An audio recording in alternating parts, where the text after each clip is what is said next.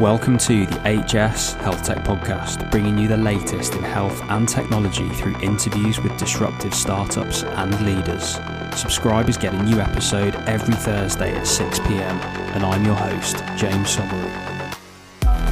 Hey guys, this week we're talking about the pharma giant Novartis because my guest is Bertrand Bodson, and he's been the Chief Digital Officer of Novartis since 2018, and he's a member of their executive committee. And Bertrand's been tasked with going big on data and digital for the organisation, and he explains all of that in the podcast. So Bertrand's got a really cool background. So from 2013 to 2017, he was Chief Digital and Marketing Officer of Sainsbury's Argos, where he basically led Argos's successful transformation from what was a catalogue business. Do you remember those catalogues used to get delivered through your door? Those massive doorstop catalogues? Anyway, he converted it from that into the third largest online retailer in the UK, so he knows a thing or two about digitising a big organisation. So before that, he was Executive Vice President of the Global Digital Business at EMI Music, another guest from the music industry, and that was from 2010 to 2013. He was an entrepreneur as well, so he co-founded Bragster.com, which was a social network and content sharing website, and he was CEO there from 2006 to 2010. And he was a senior group manager at Amazon from 2003 to 2006, and he's got some really cool stories about the early days of Amazon too. So he's got all sorts of qualifications, MBA from Harvard and all the rest of it. I'll let Bertrand explain that and everything about Novartis and going digital. Enjoy this week's episode, everybody. Bertrand, welcome to the HS Health Tech Podcast. How are you doing this morning? Good. Thanks, James. Happy New Year. Happy New Year indeed. Happy New Year. Yeah, we're speaking to you in that very first week, aren't we, after the Christmas break. Did you get up to anything nice, anything exciting? Good quality time with the family, and I still have the chance to have 3 grandparents as well approaching the century. So it was great. Wow. That's to spend amazing. Time with them as well. Oh, lovely, lovely. It's an amazing time to reflect, I found. I actually went away to Mauritius for a couple of weeks and managed to get away, but I ended up doing more work, I think. I was just the amount that was spinning around my mind and ideas and thinking and stuff. It's amazing what a bit of time off can do for you. Yeah, you're right. Same here as well. Think about the 2020 objectives and what we want to do as well and land over the next... over this year, but also thinking even around the decade as well it's always good to have some fresh time. It's a good point. Whereabouts are you speaking to us from today, Bertrand? I'm in Basel, in sunny Basel in Switzerland, and I can literally see from my window here Germany, France, and Switzerland. Oh my God, that just sounds glorious. I can see nothing but grey sky and rain in not so sunny Surrey in the south of England. So not as ideal as seeing like. You don't get to complain about it. Well, true. No, good point. I was there. Anyway, we digress. So Bertrand, obviously we've had a quick call before, so I know a little bit about your awesome background, but for the benefit of our listeners, why don't you tell us your story? Sure, happily. I'm Belgian. Studied what we call commercial engineering in Belgium for 5 years. Then worked at BCG, which was a continuation of my education for 3 years after that.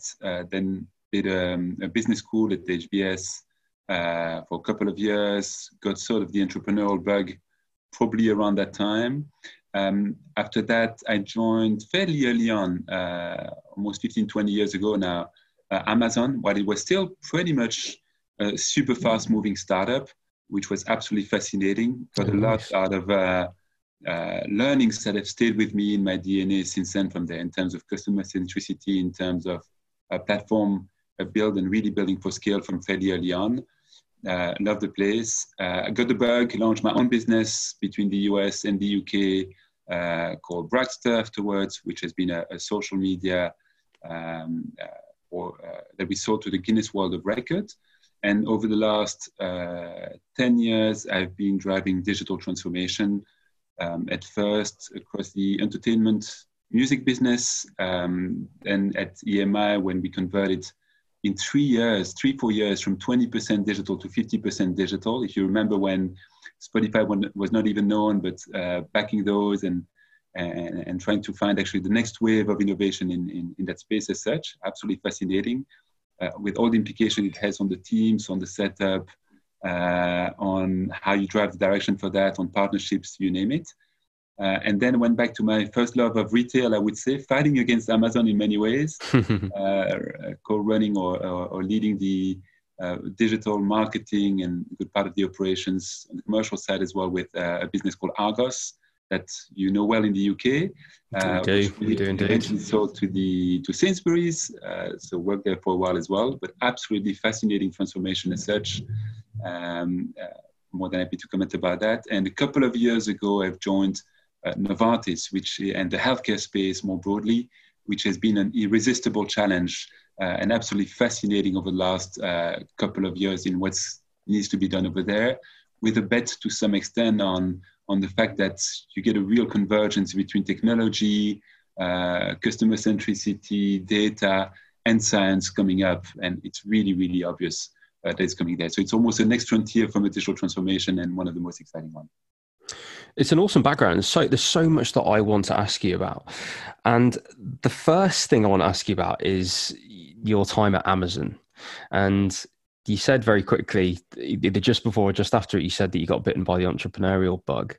And I'm just intrigued as to what Amazon was like at the time that you joined. What were you doing? What was the company like? And how did that kind of help spark your entrepreneur instincts, I guess, to then move on to your own business straight afterwards?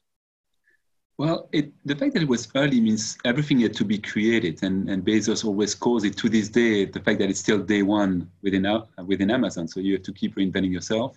But it really felt that way. We were in an old hospital called PacMed in Seattle that I think doesn't even belong to Amazon now, whereas there is 40 plus offices in Seattle itself.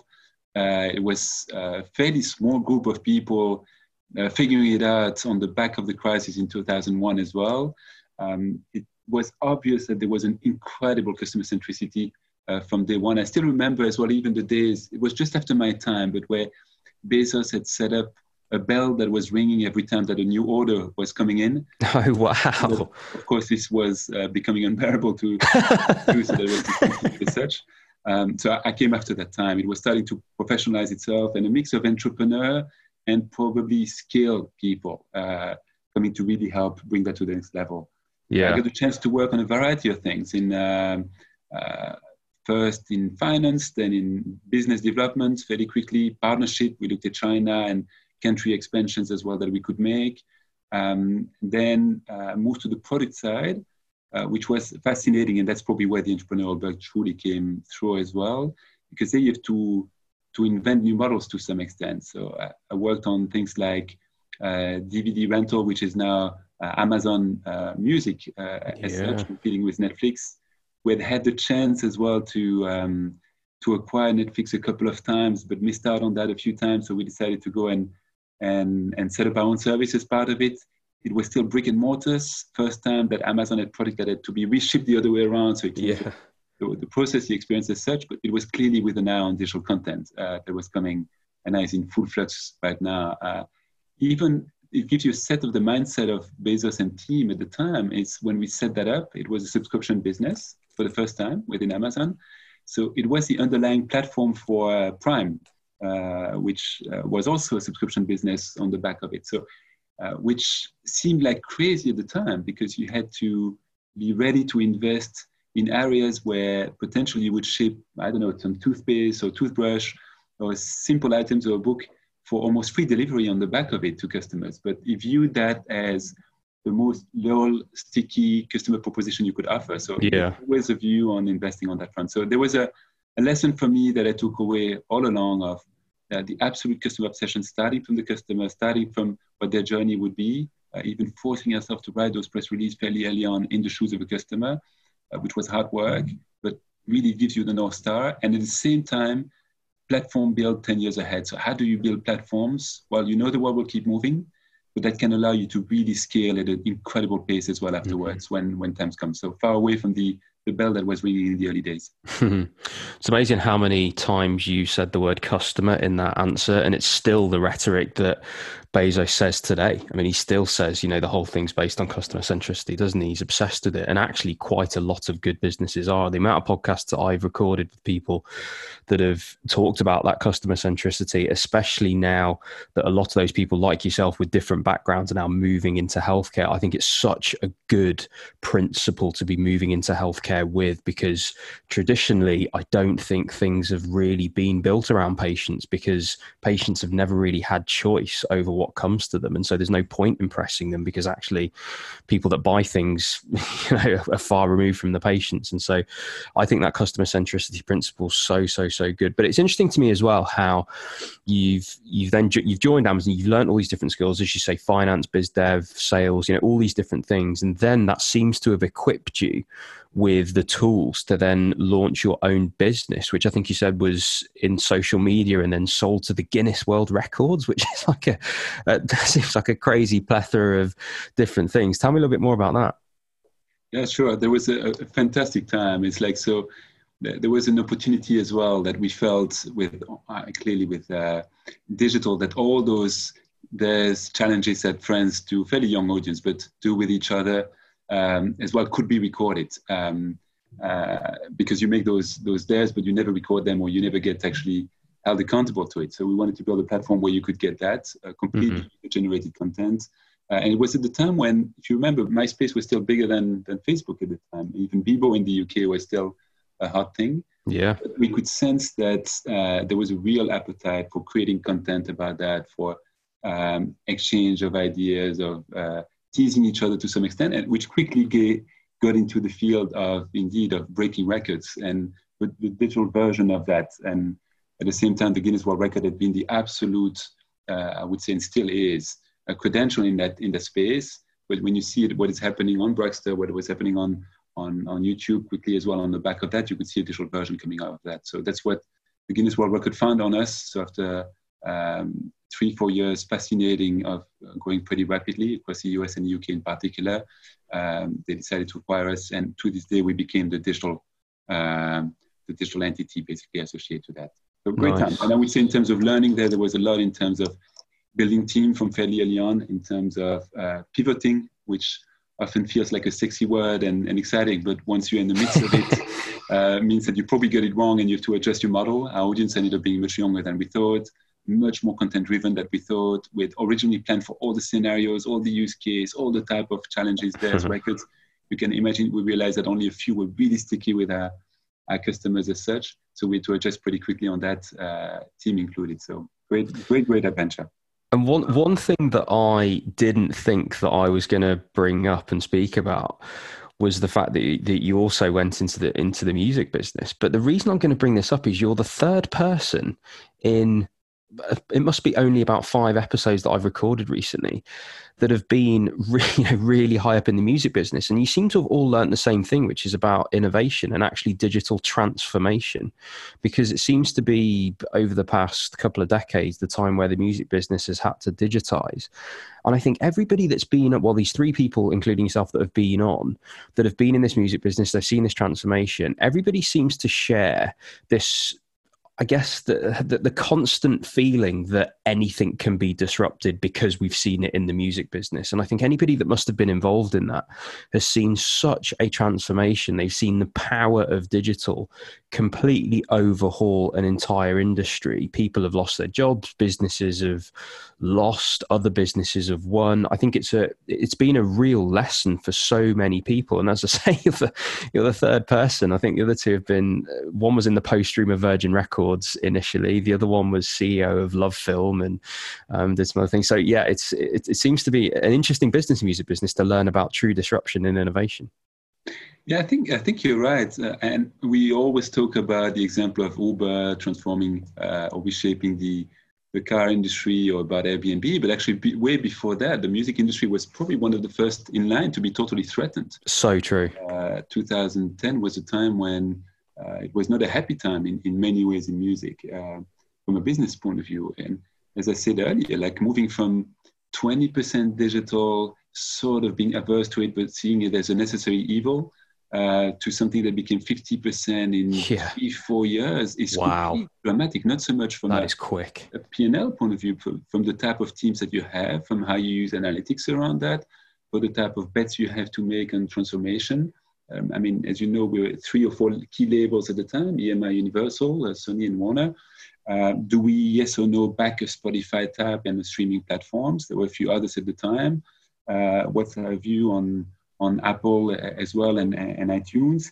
In a world where we sort of had been very comfortable on the traditional disc and the album can completely, everybody knows the story now, but when you live in the middle of it and your DNA is the album and then it becomes a track much quicker, it's not just you, your customers also the artists. We're managing 600 artists at the time, each with different considerations, different aspirations, some being maybe motivated by maybe more financially, some much more by personal aspirations, some much more by the legacy, so much more by the passion for the audience in different shape or forms. How do you convince everybody to say like those streams at 0.001 cent a stream actually can really add up and get your music much more out there, or you have to compose differently, your asset creation has to be different. How do you engage the audience much, much early on? And what struck me at the time was also an industry that was very much art-driven. It's an art in many ways. Interesting. But at the same time became incredibly data-driven. You could put a track out there, or even on an album, you could quickly put it out there to the community.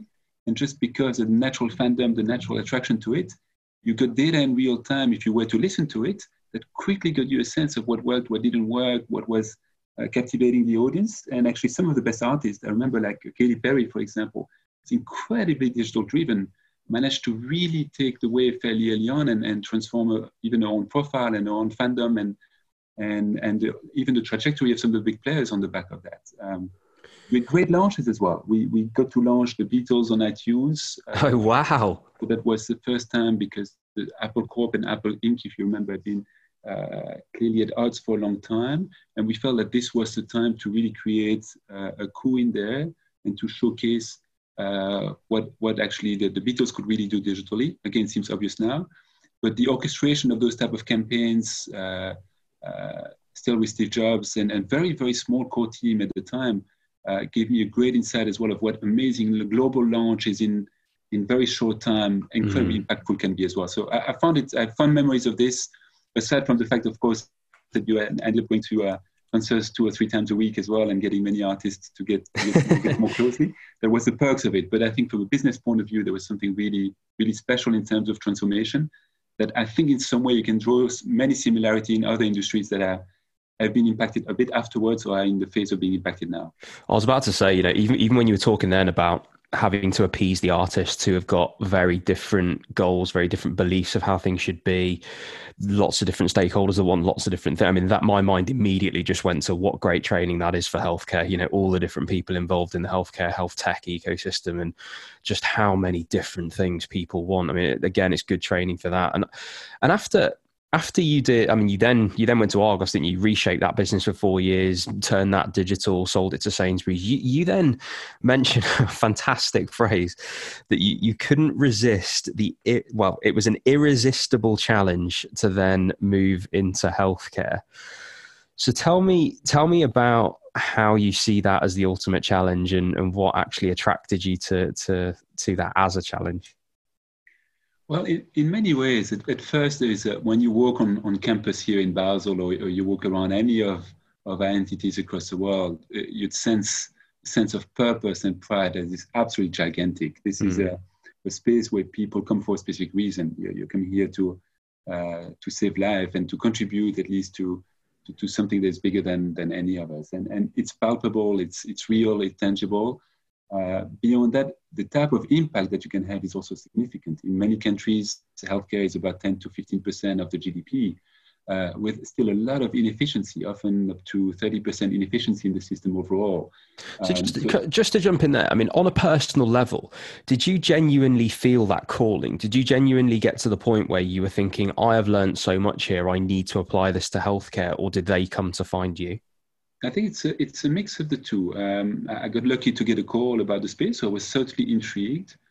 So I cannot say that it was just a natural calling, and everything was leading for the last 40 years to that. I cannot claim that, but I quickly got the sense of purpose. And you get into a stage as well in those digital transformation about what could be the ones as well, what could be the sectors that if you think about the next decade, even potentially even more, could have a real tremendous impact. Yeah. And again, that's where purpose comes back in, because you need that type of drive to have that.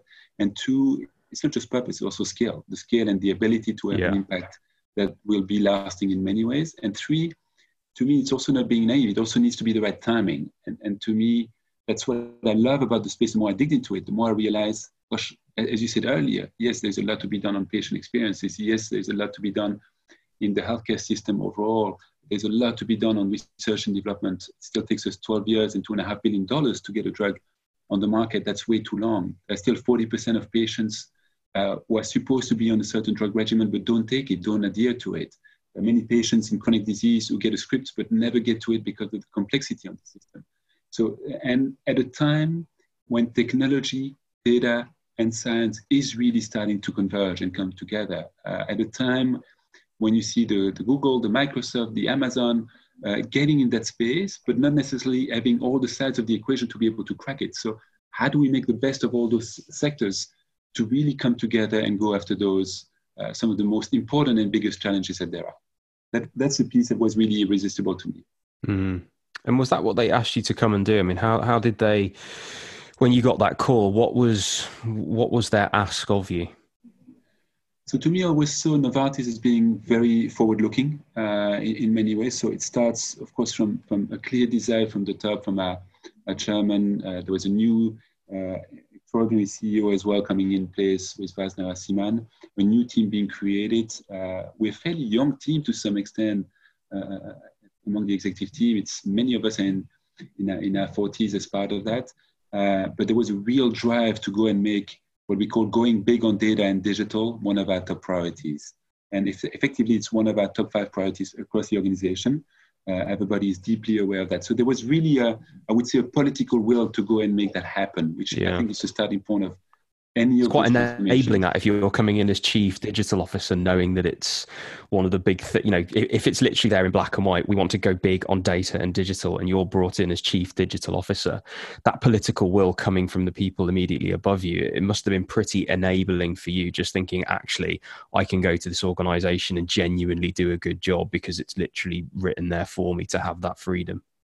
It sets a tone. At the same time, what I found very attractive, and I think many of the talent who are joining us, I would take the analogy of Amazon, where it's still day one for us in the dimension, but I found very attractive what was that it's a wide space, it's a wide canvas in many ways. So with a fairly large brief about how do we think about reshaping that 12 years and $2.5 billion, so the R&D side of our business, how do we think about the commercial side of it? How do we get to reach the right doctors at the right time with the right content much more systematically? How do we think about our launches as well? We have 12 mega launches coming up over the next 2-3 years across Novartis. It's a unique moment in time. None have had as many new molecular entity approved over the last few years.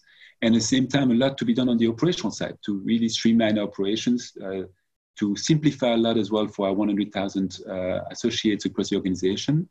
And beyond all this as well, a significant cultural transformation. I'll happily talk a bit more about it, but that we call the Unboss movement, and an appetite to rethink the models, to generally rethink about what does a model look like in the next few years, and to test the water on that while we're doing some very concrete applications right now. So I think it attracts a certain type of talent, a certain type of personalities, and certain type of partners as well around the table.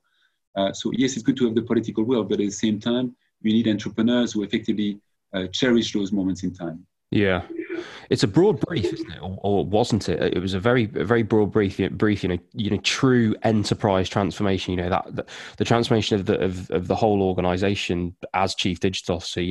As you quite rightly pointed out, there's so many different elements of the business which can be transformed with digital. And throughout your career, you can see just how you've acquired the skills to actually touch all those different parts of the business and digitize them and all those different things. I mean, you mentioned R&D. I think you mentioned a few different other things. I mean, can you just, I guess, for our listeners and even myself, I guess, put some color around that in terms of some actual projects that you've got going on that tells us what your role is at Novartis and what you guys are doing in that enterprise transformation?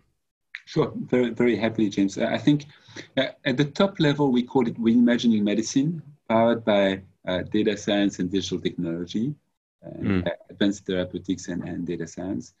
So we're really going big on data and digital at the core of that. We've offered 3 big what if, I call them what if or imagine if, to the entire organization. And the first one is, what if we could cut the time to get our drugs to find drugs and to get drugs to market by 2+ years, which is very ambitious, would change a lot for patients and getting that much earlier to them. What if we could get to twice as many patients twice as fast? So real ambition there for those patients that are not necessarily adhering to the drug regimen. How can we help them more understand, making sure it's as personalized as well to them?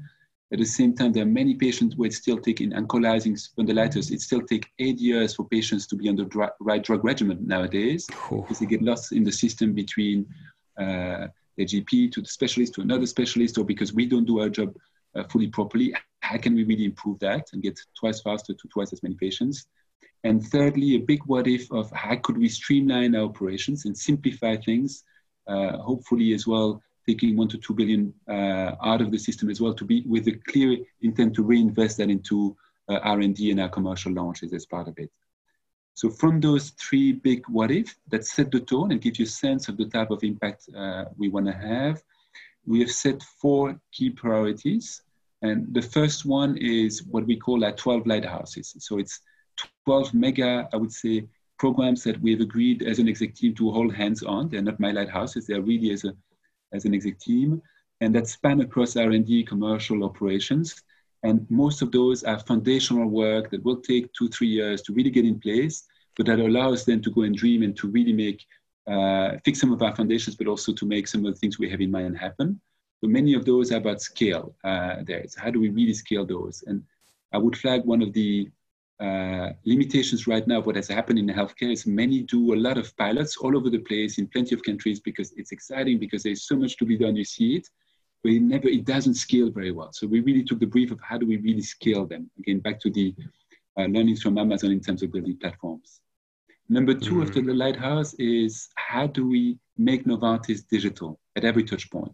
So this is partly culture. This is demystifying what digital transformation is all about.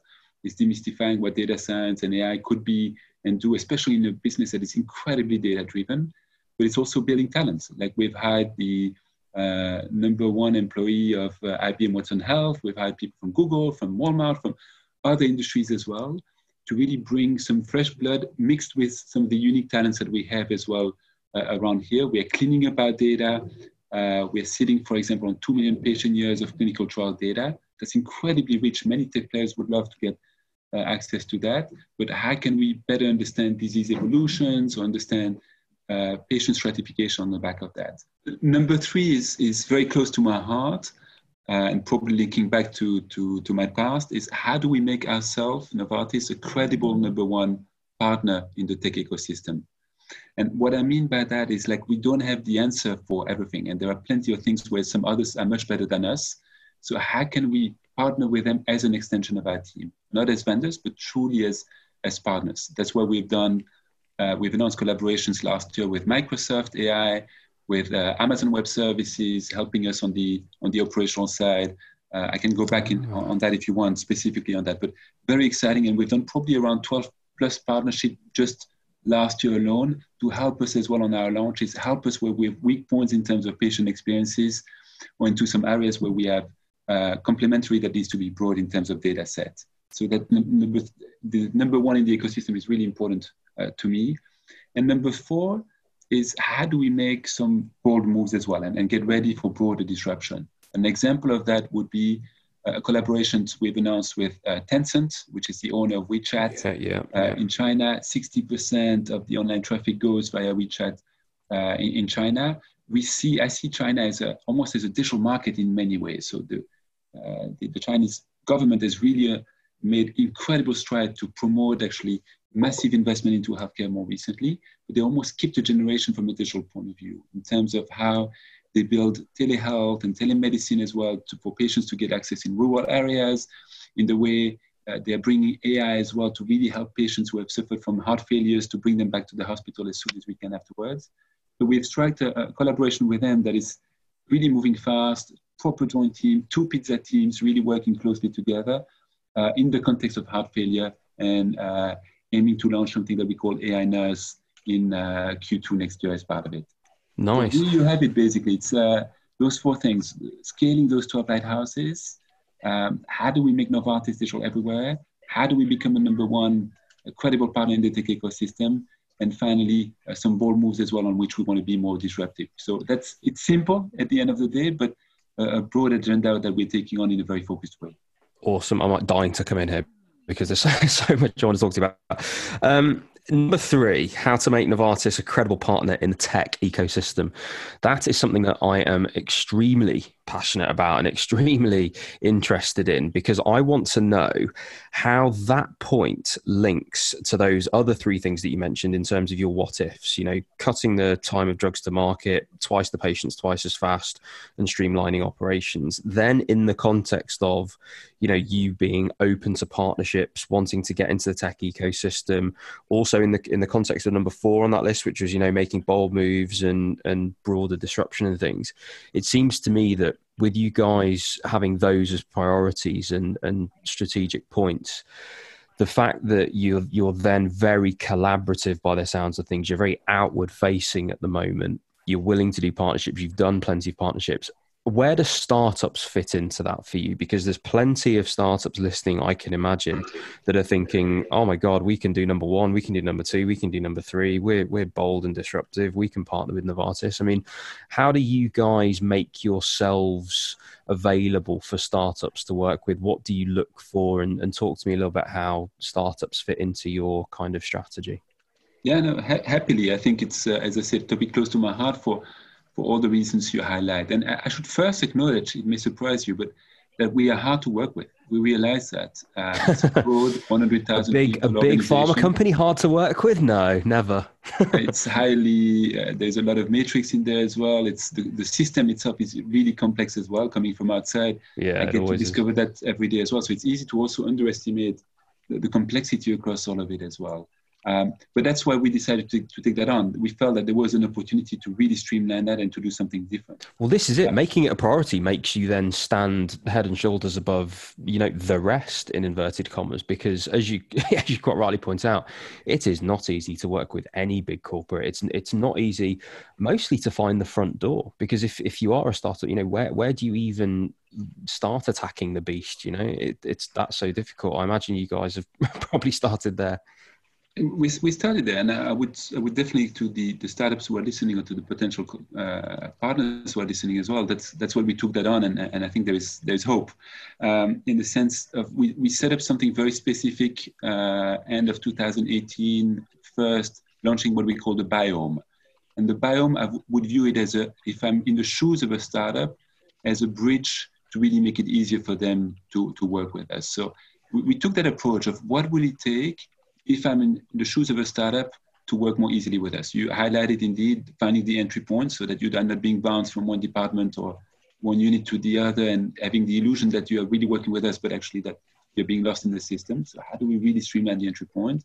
Some startup told us that they wanted to get more access to data, to very bespoke data, to prove the case on their MVPs, so that we can send them back as well and say, look, come back, but here you have real clinical trial data or proper data sets that can be used for that. So sort of sandboxes for that specific purpose. Oh, interesting. Some wanted to get access to closer to trials or setup where they can really go and experiment with us and real case studies on the back of it. Obviously, we have space, we have advice and all that as well, but it's much more than that. It's not, I wasn't interested into an incubator, to me, not at all, because many do that. Many are better than us at doing this.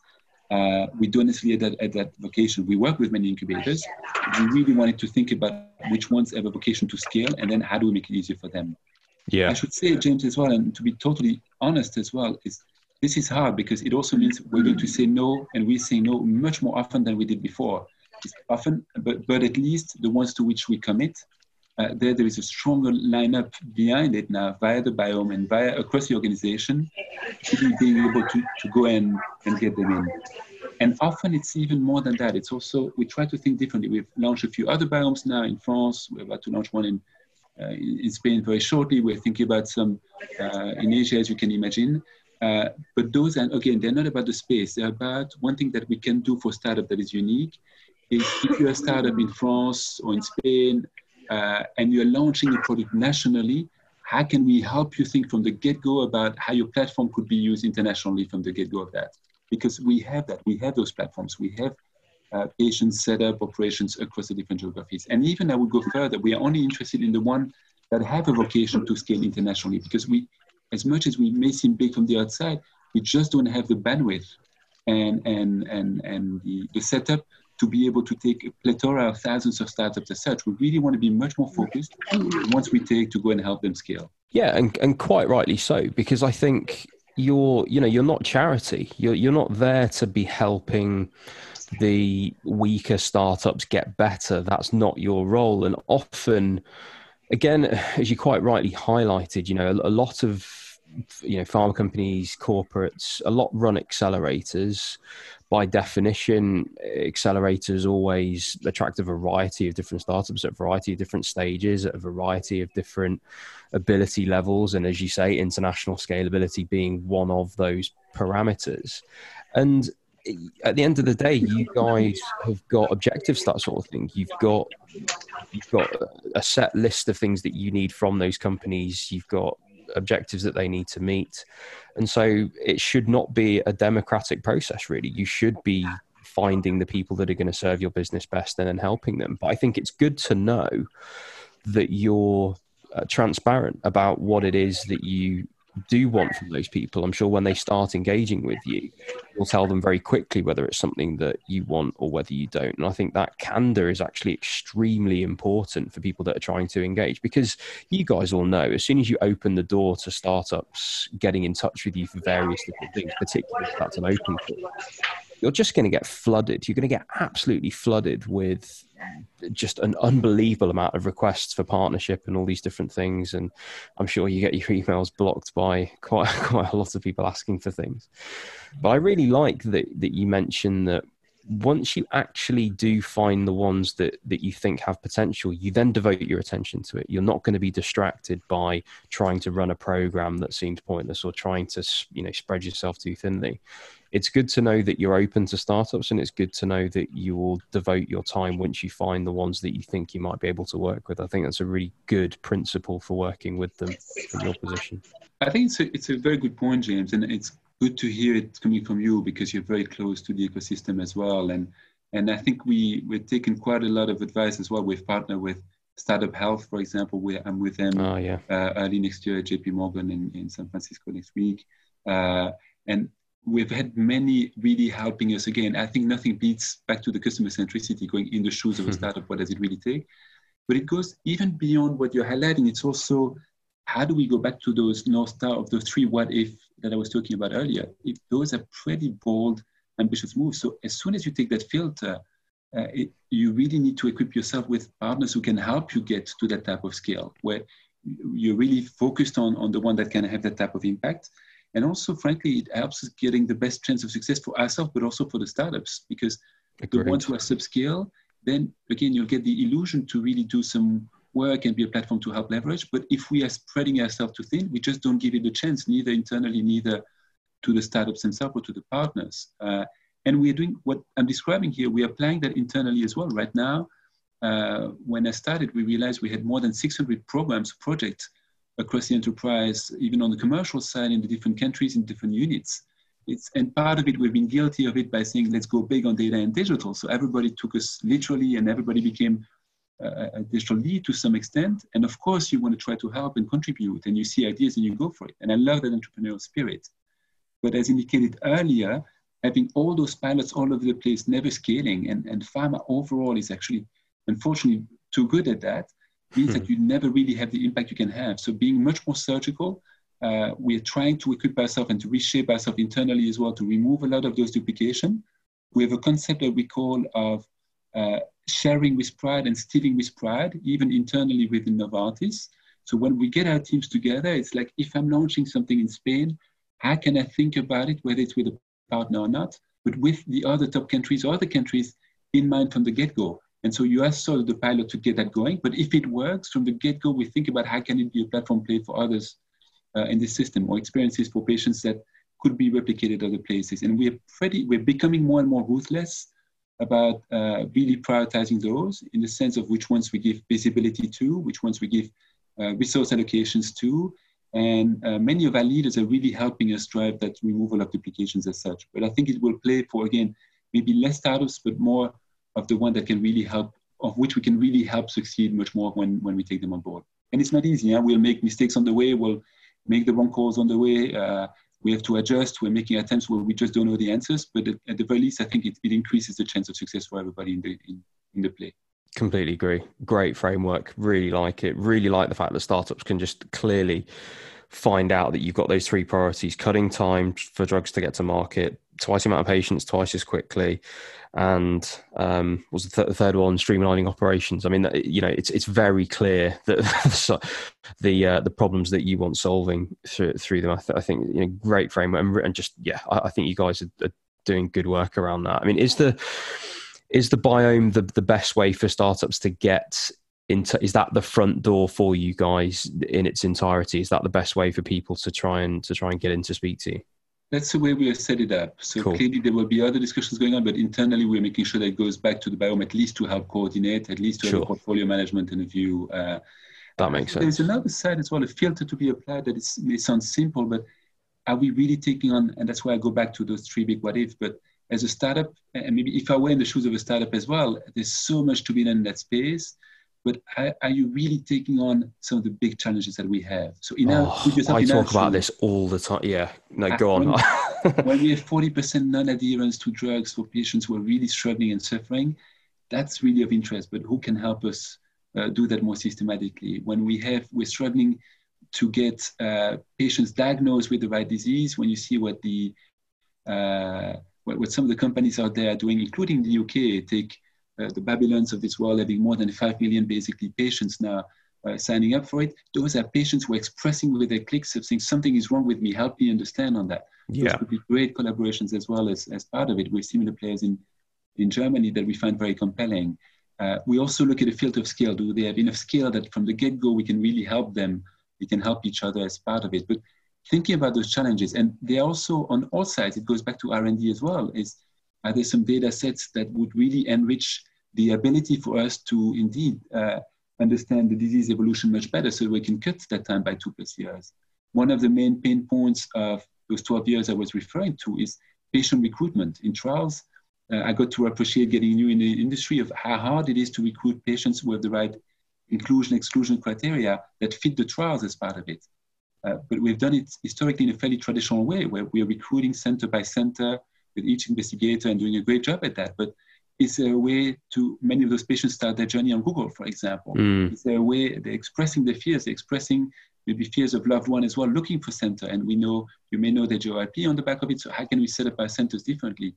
Who could help us think about patient recruitment differently? Who could help us think about how we run our trials with all those sensors, all the technology coming into play and the novel endpoints? Who can help us think differently about all that? So it's also putting yourself in our shoes as well about what are the main challenges we're trying to take off? What are our big what if? But beyond that, what are the challenges?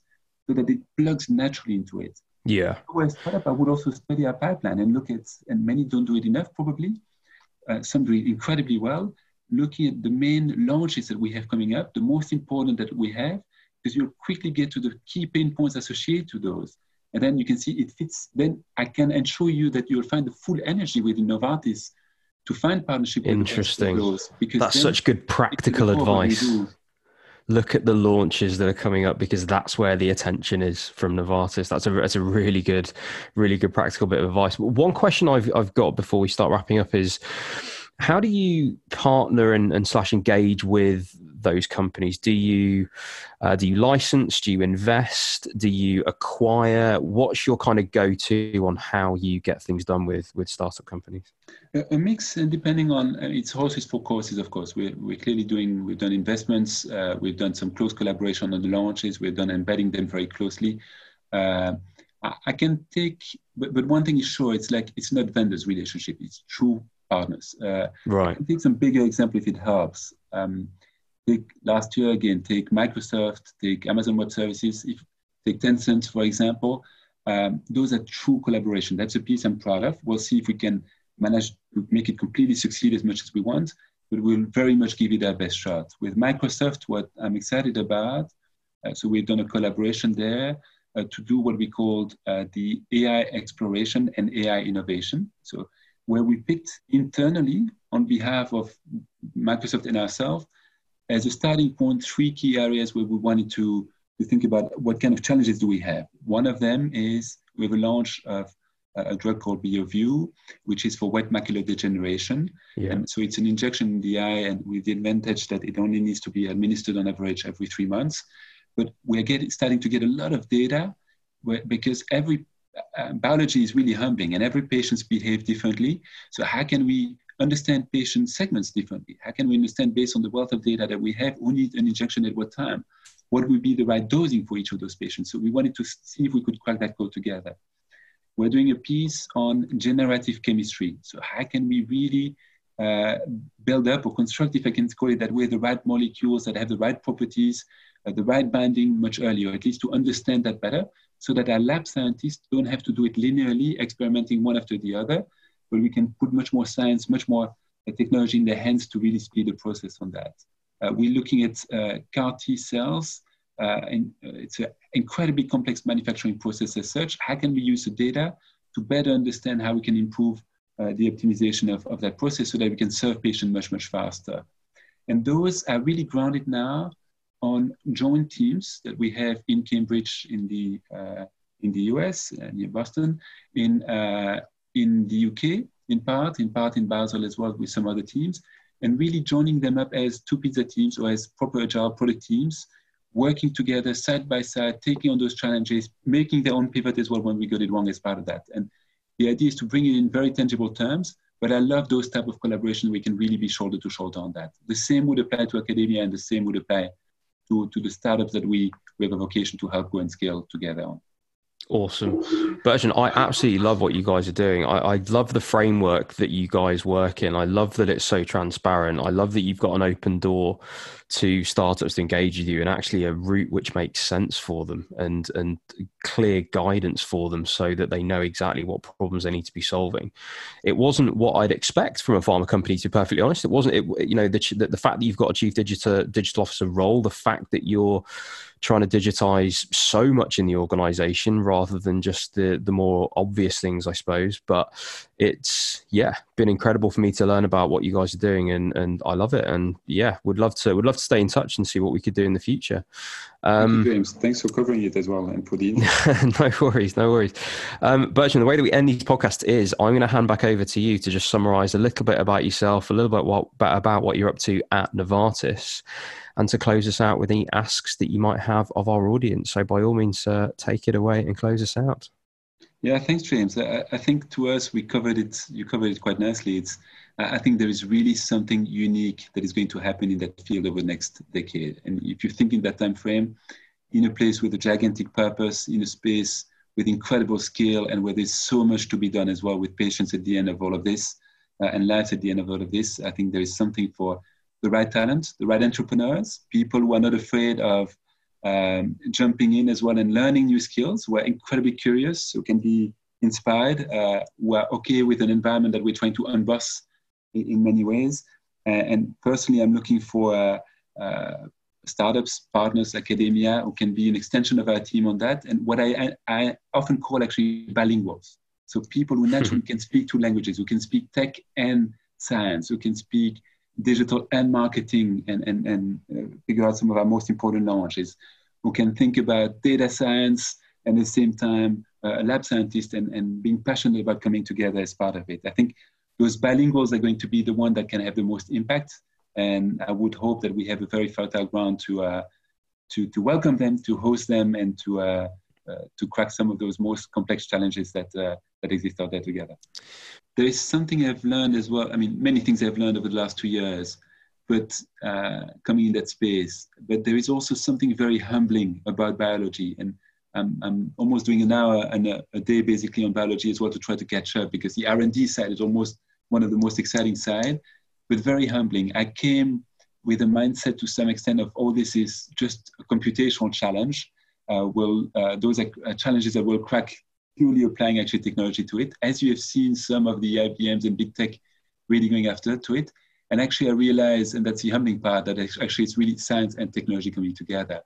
At the end of the day, human person has 40 trillion cells. There are 1,800 druggable proteins, of which we really only have drugs for 600 of those. There are 1,500 new molecular entities that have been approved all times only by the FDA.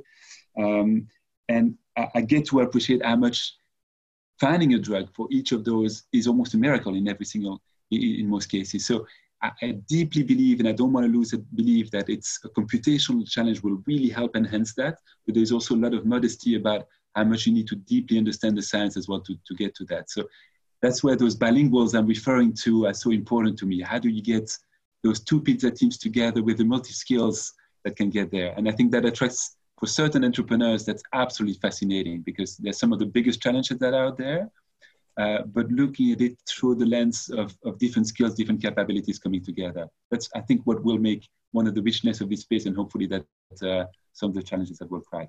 Bertrand, thank you so much for coming on. It's been an absolute pleasure. And for our listeners, I'm going to put the links to the Biome, Novartis, and however Bertrand decides he wants to be contacted. I'll put all those details in the description of this episode. So Bertrand, thanks so much, dude. We'll speak again soon, I'm sure. Thanks, James. Hey everybody, and thanks for listening to this week's episode and making it all the way to the end. If you enjoyed it, remember to subscribe, rate us, and leave a review. And you can head to the description of this episode to follow us on all of our socials so you don't miss out on any of the latest health tech content.